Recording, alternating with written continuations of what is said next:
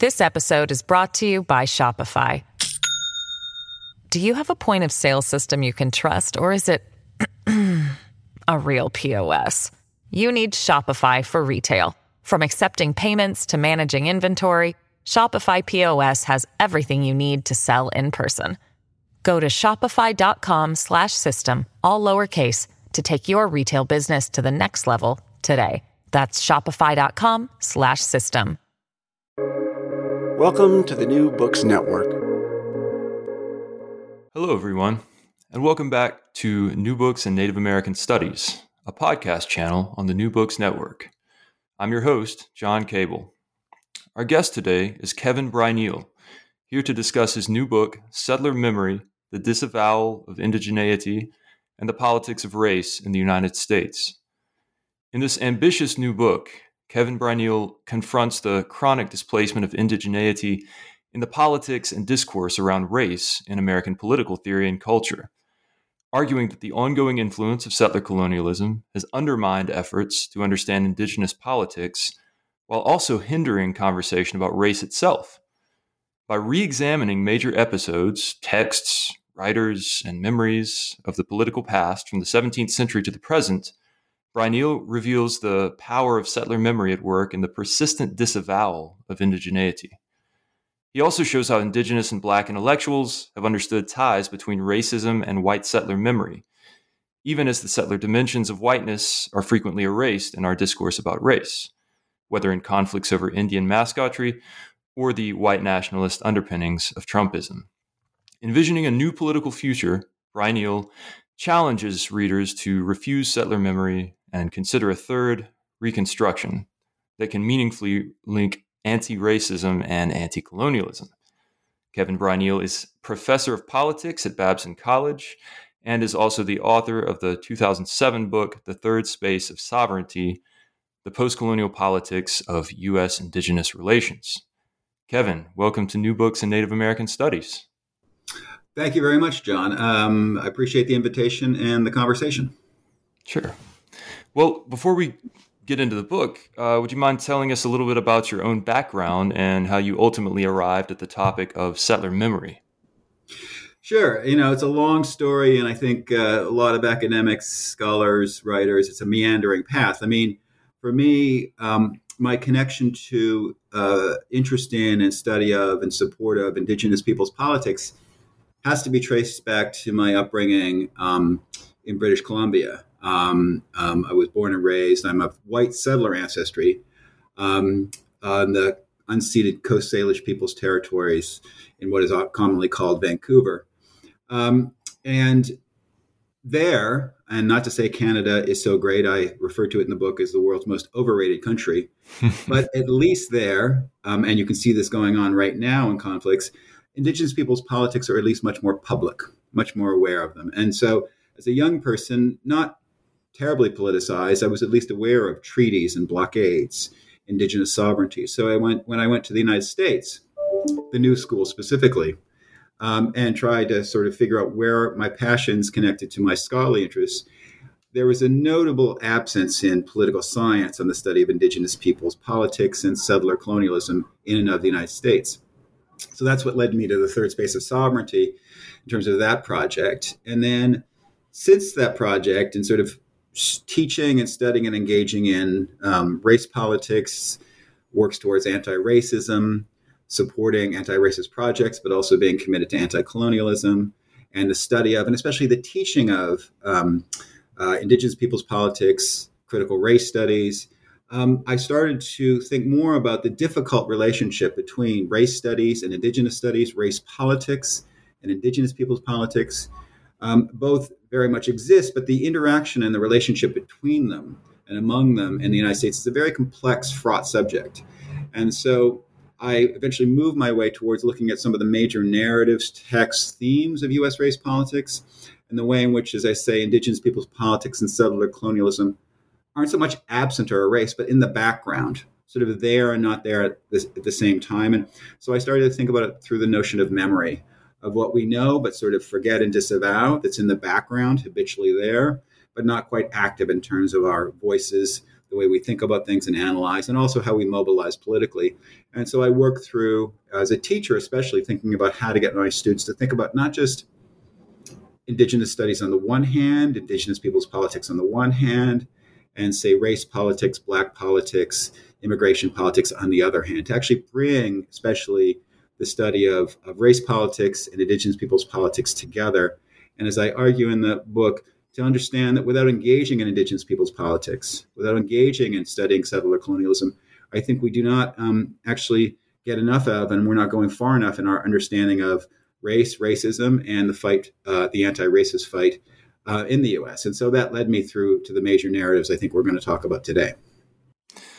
The basic thesis of settler memory seems to be that indigeneity is, in some pretty interesting ways, both present and absent in the stories that many Americans tell about themselves. So can you elaborate a bit more on what you mean there, and also on your theoretical underpinnings, the theoretical underpinnings of your argument? Sure. I mean, here we are. It's 4 days from Thanksgiving, right? And so there's going to be a big celebration in some schools. There's going to be probably plays. You're going to have images of Native people. You're going to have the classic Pilgrim story in the colonies, and you're going to have this performance. And November is also Native American month, and you're going to have, now that there's starting to be team names being changed, but you're still going to have high school and other professional teams with Native American monikers on them. We have, and what I mean by the background, there's a presence of indigeneity in one form all across the United States, whether it's the names of cities and towns and states. As you mentioned, I live in Massachusetts, and that is drawn from the Massachusetts people. And that in our cultural, artistic, political, social lives, indigeneity is not erased. It's very much there, often in the background, sometimes coming to the foreground for often very settler events such as Thanksgiving. And so to speak of it as erased is to imply that there is no acknowledgement or engagement with indigeneity at all. However, the way usually indigeneity, indigenous peoples, and colonialism are engaged with is as something of the past, something that once happened, that may in some liberal forms was tragic and sad, but does not reflect the contemporary moment. And so I often use the term disavowal, which is not the same as erasure. It's a way in which we deny or deflect or ignore or find rationale for not engaging in something that's contemporary. So indigenous people's politics and concerns are matters of the past. So is colonialism.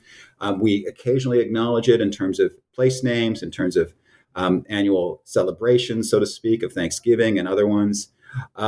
But we don't actually engage with indigeneity and settler colonialism, and also, importantly, what it means to be a settler. And this is a key part of my argument, what it means to be a settler today in our contemporary period. And I'm not just talking about 2021, but the narrative that brought us here. And so a key part of my argument is to say that indigeneity actually resides constitutively in a way that's shaping what it means to be white, what it means to talk about race and race politics, what it means to talk about even being an American. And we sort of leave that in the background, often don't bring it up. If we do bring it up, it's often to mention it, say that's part of the history, and then to move on to something else, to elide it, to disavow it. And I want to bring it back out of the background, and think about what it means to actually engage with it seriously as constitutive, as very much shaping our own social, artistic, narratives, but also, very importantly, centrally for me as a political scientist, our politics and the way we understand why we are where we are today. What is the relationship between the past and the present? How does it shape our present relationships to one another, especially along the lines of race, indigeneity, settlers, and colonialism? And how can we shift these narratives to maybe open up different ways to think about our future possibilities? So in the first chapter, you take a foundational event in American history, and particularly in the history of how race developed, and you sort of turn it on its head. So how and why have both historians and non-historians tended to misread Bacon's Rebellion? Yeah, a great question. I mean, I think Bacon's Rebellion is a great example of settler memory in the sense that it's not so much the people who are reproducing settler memory habitually, not even necessarily consciously, are overtly pro-colonialist. In fact, many people are anti-colonialist, anti-racist.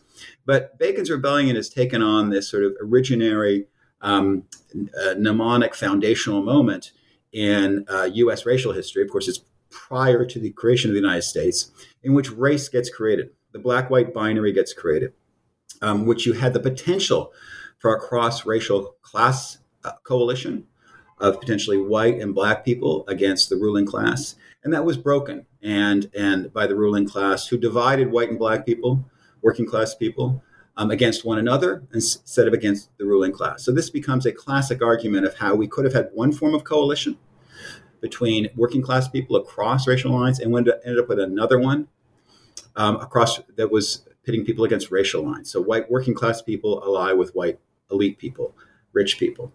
This is foundational for the relationship between class and race in U.S. political history and racial history. And there's a lot of truth to it. Fundamentally, and this is almost always acknowledged in the narratives, Bacon's Rebellion begins with massive Indian killing, the effort to get Indian Native people's property, intense violence against Native people. And almost all the narratives acknowledge this and then move on to the story of the relationship between the construction of whiteness and blackness, and the relationship between poor and rich. That latter part of the narrative is completely important, but there's no effort to engage in what does it mean that a good portion of this particular initial violence was basically settler violence, white settler violence for land, white settler violence for property. And so when we're talking about the meaning of whiteness that comes out of Bacon's Rebellion, we certainly need to talk about class conflict and the elision or the eliding of class conflict through racial conflict. But we also need to talk about the relationship to land and property and settlement, and how that is also constitutive, formative of what it means to be white.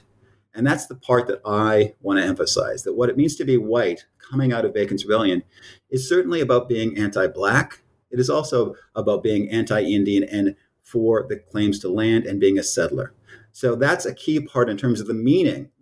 All the facts are there, so to speak. All the facts are there in the story.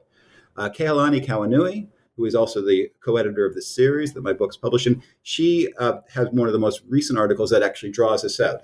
Kehaulani really effectively draws out this absence and what it means to make it a presence. For me, I want to really emphasize that we need to talk about whiteness as a white settler identity. And that's missing from the Bacon's Rebellion story. When we put it back in, I think we then expand our sense of what white supremacy means to account for colonialism. And I think it's fundamental. And it's something that's articulated, as I point out, in articles, in teaching, without actually going back and thinking about not just the history itself, but the meaning of the history itself. And that's why I think that's when we're talking about memory. Well, you make a really great point, I think,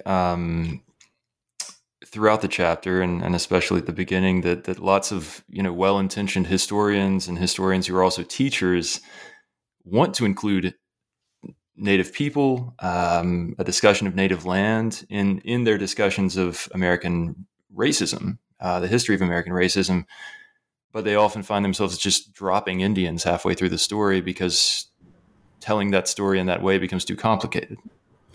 Absolutely. And let me just bring this right up to, because people might be listening and saying, why should I care about what's going on in the 17th century? And why does it matter to think about this in terms of whiteness as a white settler identity? So let's take, the decision, the not guilty verdict for Kyle Rittenhouse just a few days ago, right? And so people have been talking about as him obviously going there as somebody who was opposing the Black Lives Matter rally, brought a gun, helped to provoke a conflict, killed two white, supporters of Black Lives Matter, so anti-racist, wounded somebody else. And so it's been articulated that he is a racist, white, he's been seen flashing the white power sign and a white nationalist. Probably all true. He went there to defend property. And his defense is I was defending property. Now, my argument is he is not simply a white nationalist, probably. He's a white settler nationalist. And to understand Kyle Rittenhouse and how the language of self-defense and the language of him not simply being a sort of, evil-eyed racist, but a kid who sees himself as defending the land, defending the property, is a classic white settler articulation. And if we split off the notion of race and racial hierarchy from colonialism and land dispossession and genocide, we do not make the connection back between racial acts that are, say, opposing violently the efforts to bring about anti-racist measures through the Black Lives Matter movement, and how the defense of property is also fundamentally tied into, historically and today, a settler-colonial relationship to belonging and the violent defense of white settler belonging in land and in these territories. And so I think if we start to think about whiteness as a form of white settlerness, I think we can expand our analysis and understanding of the history and the present of what it means to talk about a white supremacist society and what somebody like a Kyle Rittenhouse claims and thinks he's defending.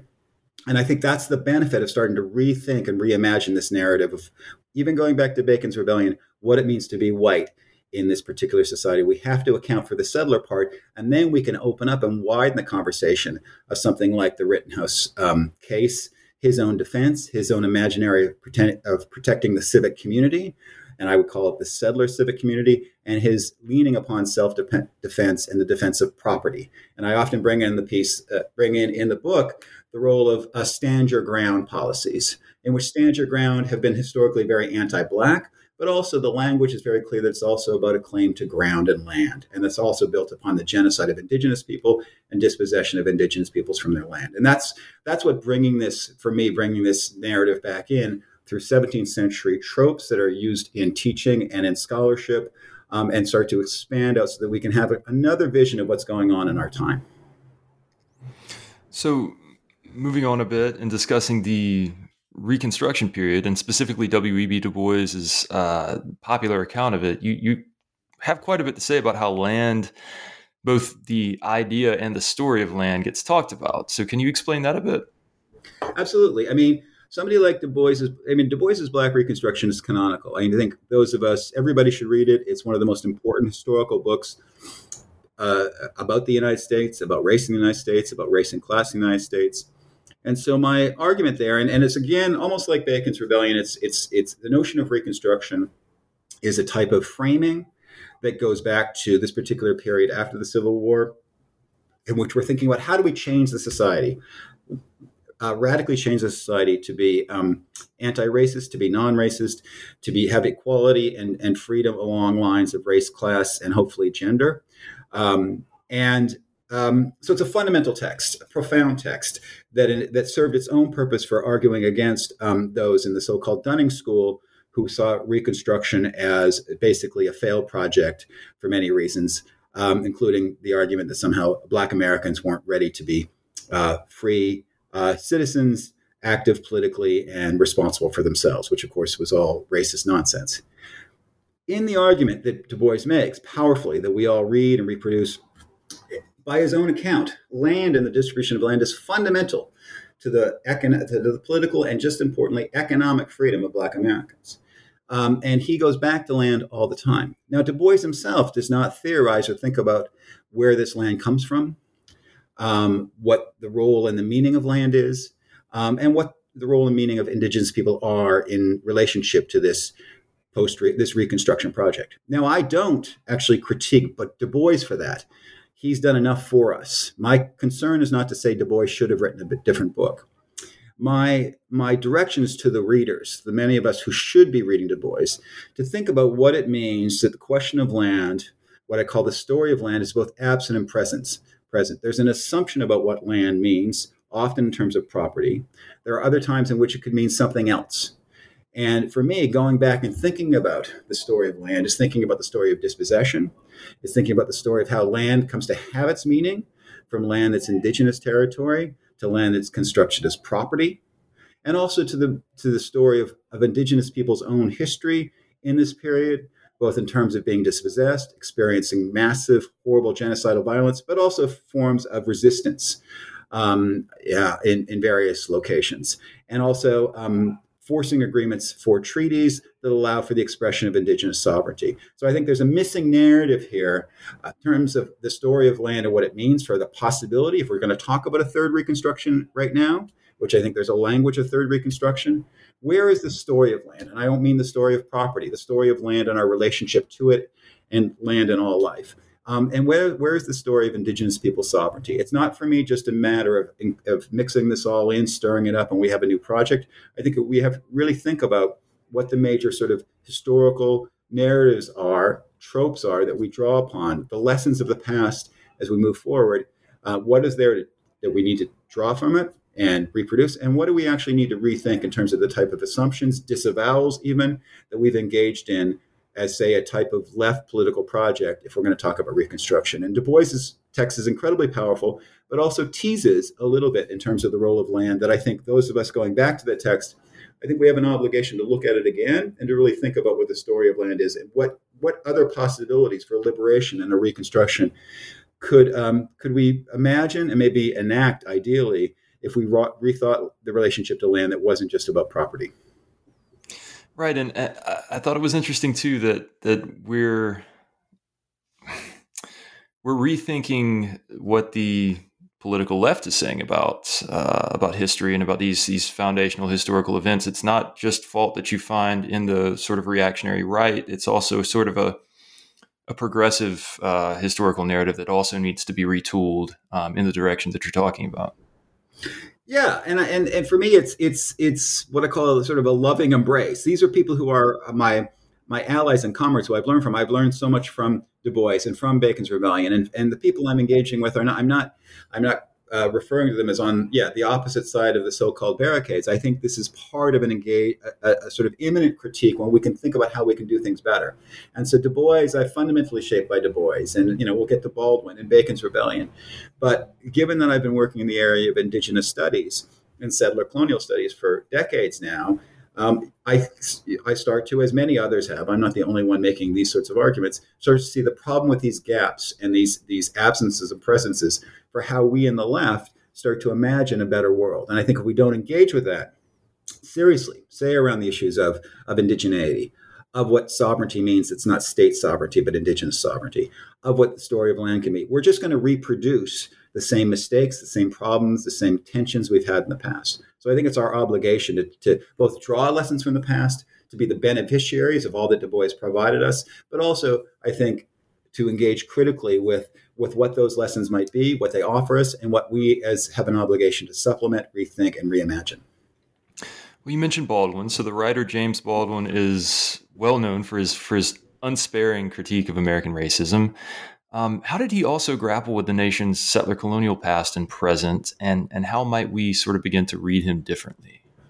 Yeah, great question. I mean, I teach Baldwin I've been teaching Baldwin for years in my critical race and it's now called critical race and indigenous studies.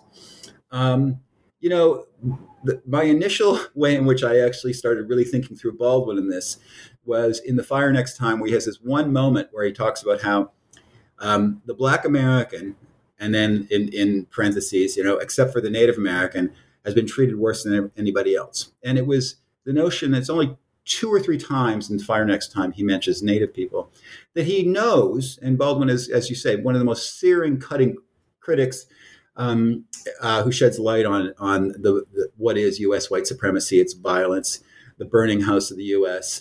in terms of its white supremacist foundation and maintenance. He knows and sees the history of settler colonialism. He doesn't call it that. That was not sort of a vibrant term at his time. The genocide of indigenous people, dispossession.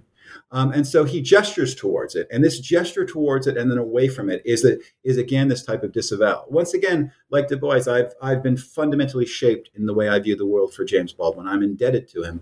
And so my critique is then not saying that Baldwin should have talked about this in a more elaborate way, but it is to say, since Baldwin is one of the most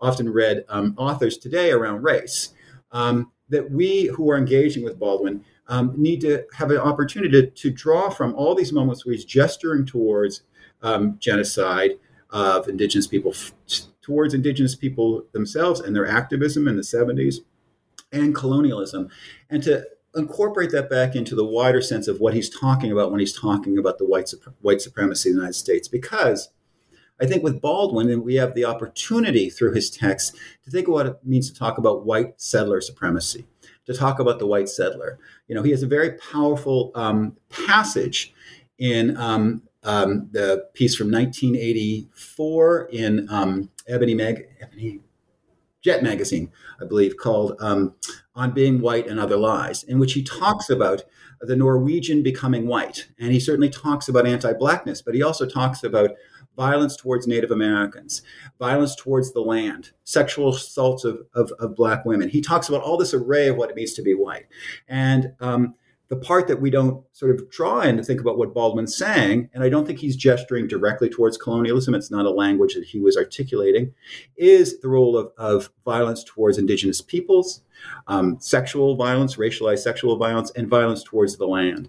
And for me, I think it's an opportunity to take the brilliance of James Baldwin and open him up even more for the reader of how he is gesturing towards, and then sometimes away from, but then back again towards settler colonialism, the presence of indigenous peoples historically and to our time, and also how you can't understand the United States, not only without looking at white supremacy and anti-Blackness, you cannot understand it without understanding genocidal actions and dispossession towards indigenous peoples and the persistent politics of indigenous peoples. And throughout his sort of oeuvre and his own arc, he starts to recognize and speak more of contemporary political actions by indigenous peoples. And so he's a very interesting character. Character is a demeaning way to think about somebody so powerful, author and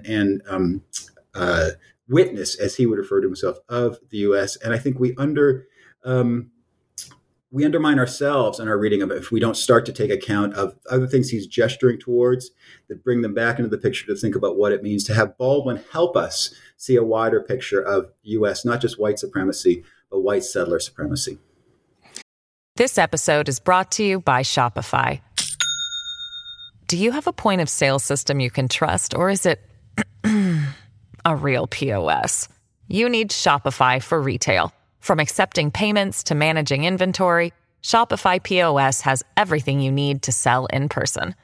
Go to shopify.com/system, all lowercase, to take your retail business to the next level today. That's shopify.com/system. And he can be sort of a model for us in that you mentioned in the book once or twice about how he, and you just mentioned now, how he sort of evolves in his thought over the years. Even in the early 1980s, I think it was Audre Lorde, sort of in discussion with Audre Lorde in relation to gender and other topics. And so the more we learn, the more our thought evolves. And then so... Yeah, and if I can build up on that, I mean, I think that the conversation with Audre Lorde is incredibly important, because the one thing I have not said yet, to my own liability, I should have, is a part of, I think, bringing in settler colonialism is also talking about violent settler masculinity. And obviously, white supremacy is already sexually violent and heteropatriarchal, but the defense of the domestic realm, the defense of property, almost always has some sort of an either implicit or explicit form of heteropatriarchal violence that is justified, that is about dominant, violent settler masculinity. And I think we can come back to the notion of Rittenhouse and the Proud Boys and other people in terms of what they're defending. And I think when it talks about when he's engaged with the conversation with Lorde, she's trying to get him to think through more, first of all, their relationship to America, but also the fundamental heteropatriarchal core of the U.S. project, the role of sexual and racial violence. And I think to talk about settler colonialism is to talk not only about anti-indigeneity and indigenous violence, violence towards indigenous people and dispossession, it is to talk about settler heteropatriarchal violence, settler masculinity, as at the core of what we're talking about when we talk about white settlers. And I think Lorde is somebody who's moving in a direction, not in terms of settler identity, but in terms of him having to be a little more attuned to the dynamics of gender and sex in his analysis of white supremacy. And I think it's a powerful conversation between the two of them. And like she's done with so many people, Audre Lorde has educated us all and also has educated James Baldwin. Mm-hmm. So in your fourth chapter, The Free Pass, you discuss the pretty sticky issue of team names and mascots. And sticky, that is because there seem to be helpful and then not so helpful ways to approach this problem from a position of concern. So can you talk a little bit more about that? Sure. And I just saw today that apparently the Cleveland team that was called the Indians are now called the Guardians. And it's really kind of nice. It's very nice to see that there is some movement here. I think that from these realms of the culture industry and sports that there seems to be a movement of seeing the problematic nature of these names. So I'm completely supportive and grateful and in solidarity with the political efforts to change these names. And it's encouraging to see that there's some movement. In Massachusetts, where I am, there's an effort to move a bill through the state house to get passed so that no high school or any K through 12 can have any of these names. So I'm completely supportive of these and have been, when I can, been part of advocating for them in city council meetings and in the state legislature. My only concern is that it's certainly the true that they're racist names. But if we're not accounting for the relationship to colonialism, that they're another form of dispossession, they're another form of appropriation of indigenous people's identity, a caricature of indigenous people's identity, that we have to see it as not only as racist, as demeaning, as dismissive, as stereotypes, but also another form of a colonial gesture, of an erasure, of exploitation, of expropriation. And for me, we need to not stop at the team names, but understand that this is a process that by making indigenous peoples invisible, turning them into stereotypes, we then don't take indigenous peoples seriously as real living actors fighting for land back, for sovereignty, against such things as pipeline developments. And so I think fundamentally the anti-racist argument is one serious, strong piece of this. But if we're not taking the colonialist and the settler colonial argument in terms of what the process of appropriation is going on, we're not going to be able to move in a direction in which we get to the larger piece of it in terms of the theft of land, history of indigenous genocide, and the effort to support and consider what it would mean to back and live in a world in which indigenous people's sovereignty is a vibrant part of our political, our sense of community and a relationship to one another. So before we get to the final chapter, just a quick sort of basic, but maybe not so basic question. Why has it been so consistently forgotten, this colonial piece that you're talking about, that from the retelling of Bacon's Rebellion all the way to the team names issues? Why do we, and have we always forgotten to think about U.S. history in terms of colonialism and land theft?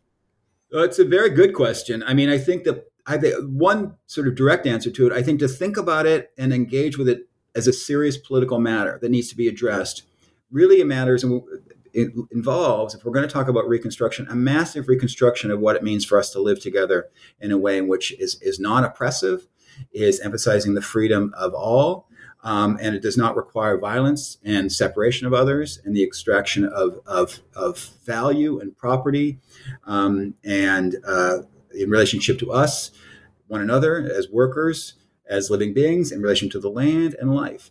And so to think about what it means to engage in the history of colonialism today is to think about what it would mean to have a decolonial analysis that moves towards an anti-colonial project. So we get into such issues. What would it look like if we're going to talk about land back to indigenous peoples? What would it look like? And this does not involve land back in terms of property, the way we talk about property. It involves rethinking our relationship to land and life. And that's a more difficult way to frame things than, say, talking about racial equality, although getting to the issue of racial equality is incredibly difficult, as we know, that involves a violent reactionary movement, as we are seeing very much.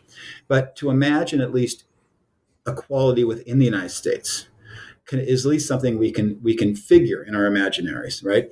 And so that at least is something to envision, that we are all equal within this thing called the United States. But if we're talking about colonialism, we have to really imagine what it is to actually radically restructure what these lands are all about, which means thinking beyond the U.S. as a project. And that's not to say that anti-racist movements aren't invested in doing that as well, some of them. But there's one thing to talk about a project that's about assimilation, where we're all equal within the U.S. project, say the U.S. Nation, and another to talk about a project, a decolonial, and then an anti-colonial project, in which you radically rethink what it means to talk about us being a community, being good relatives to one another, being good to the land and life and one another. And I think that becomes a much more difficult direction to go. But I think if we don't at least start talking about that, engaging, I actually think it undermines our effort to talk about anti-racist projects as well. And I think that's a big part of it. It's easier to think about these things as matters of the past, that maybe it's tragic that this happened to Indigenous peoples way back when, but we are where we are now. We can't do anything about it. Then to think about what does it mean to really start engaging with Indigenous people's politics and the oppressions of settler colonialism as real active forces in our political world today, and to talk about what it means to talk about a decolonial analysis and an anti-colonial politics today. And so I think it raises the stakes politically, but I think necessarily. And I think that's a big part of it. It's just difficult to imagine what to do with it now. So your final chapter looks to the very recent past and the presidency of Donald Trump. And you argue that we need to start thinking about both Trump and Trumpism in terms of white settler nationalism, not just simple racist demagoguery as many Americans are familiar with it. So how does adjusting our framework, as you suggest, help us better understand Trumpism? Sure. I think I'm part of a larger group of people who are trying to think about Trumpism, and you're sort of trying to think about a moving train, right? Trumpism is still going on and developing, and whether he runs again or not, clearly we can see in the political world, Trumpism is very much shaping the reactionary right today. The way in which I move through is, first of all, building upon Trump's own celebration of conquest, a celebration of domination. Now, that celebration of conquest and domination is very patriarchal, sexually violent, racist, xenophobic. All of those things are a key part of it. But also, he celebrates the conquest of the nation and builds a sort of language of domination conquest, which is in these lands is very much about a settler colonial conquest, and has also had a history of his own battles with and denigration of Indigenous peoples.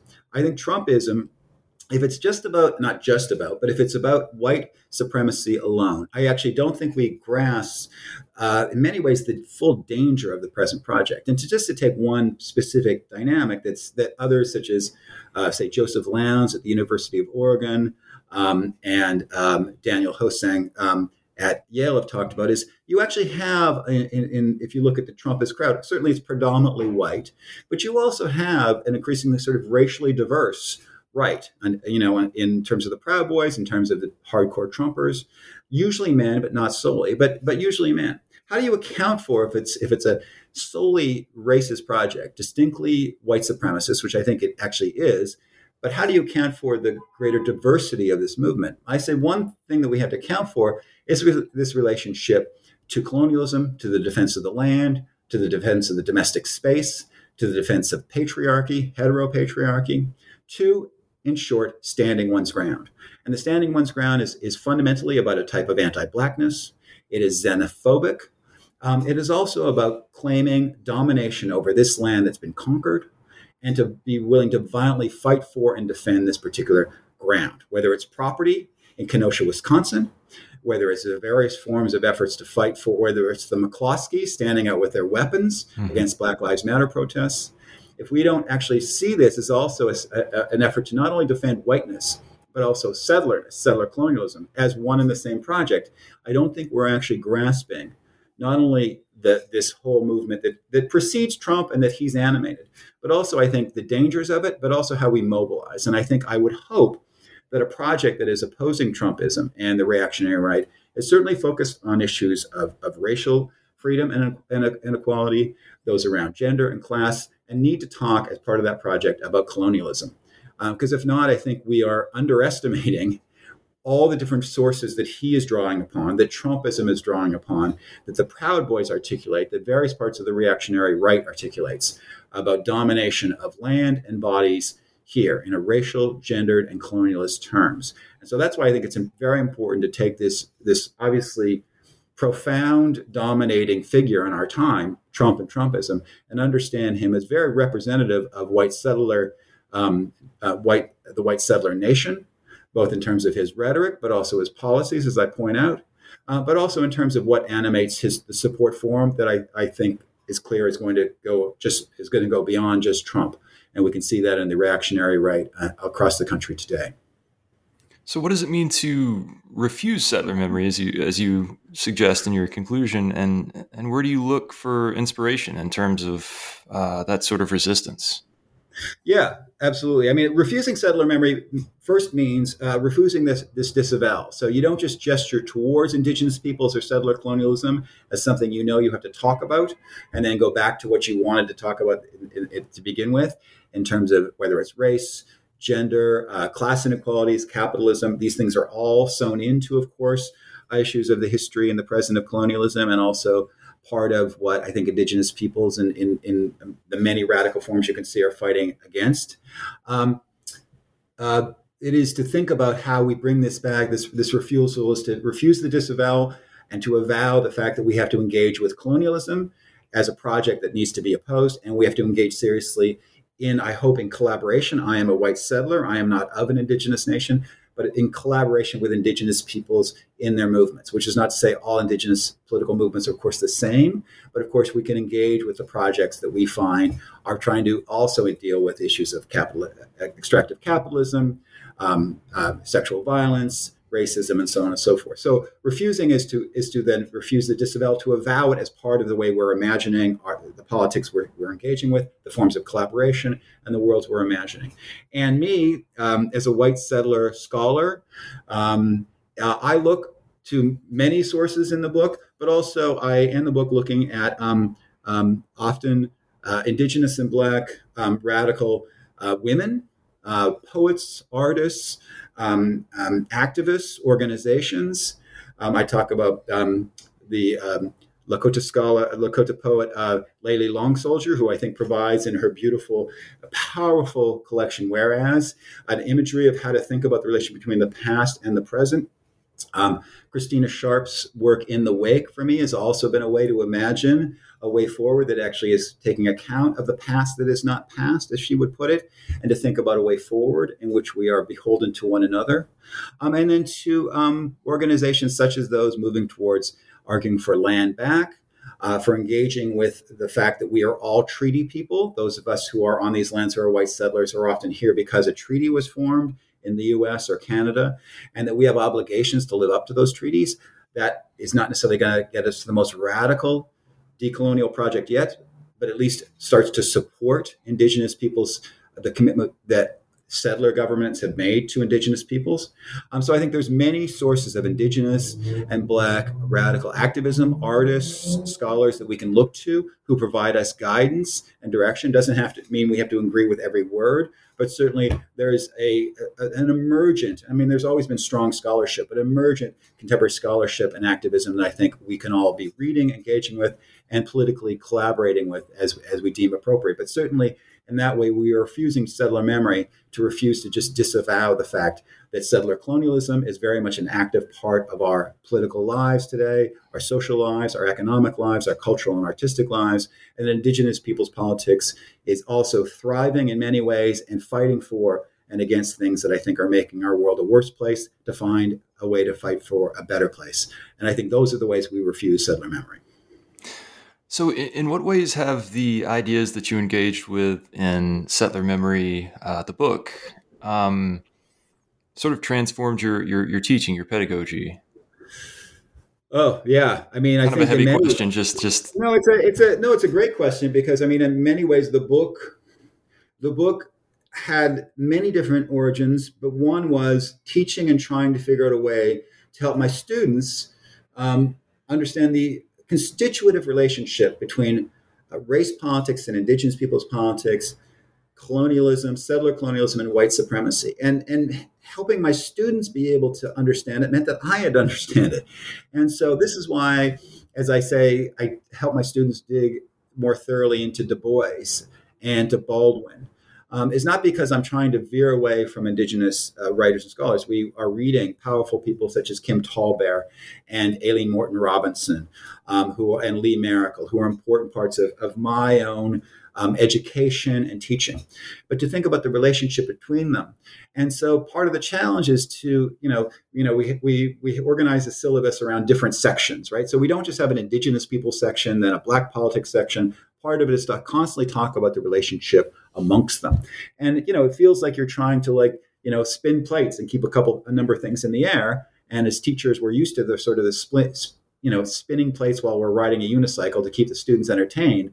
But to me, it's about saying, when we're talking about white supremacy, so what we'll do in my class is we'll go back to Bacon's Rebellion, and I'll tell them the standard story. And I'll say, okay, now if we talk about Indigenous people's presence, the violence toward them, what land meant in this conflict, how do we then start to rethink what it means to be white? And the students start to bring it together.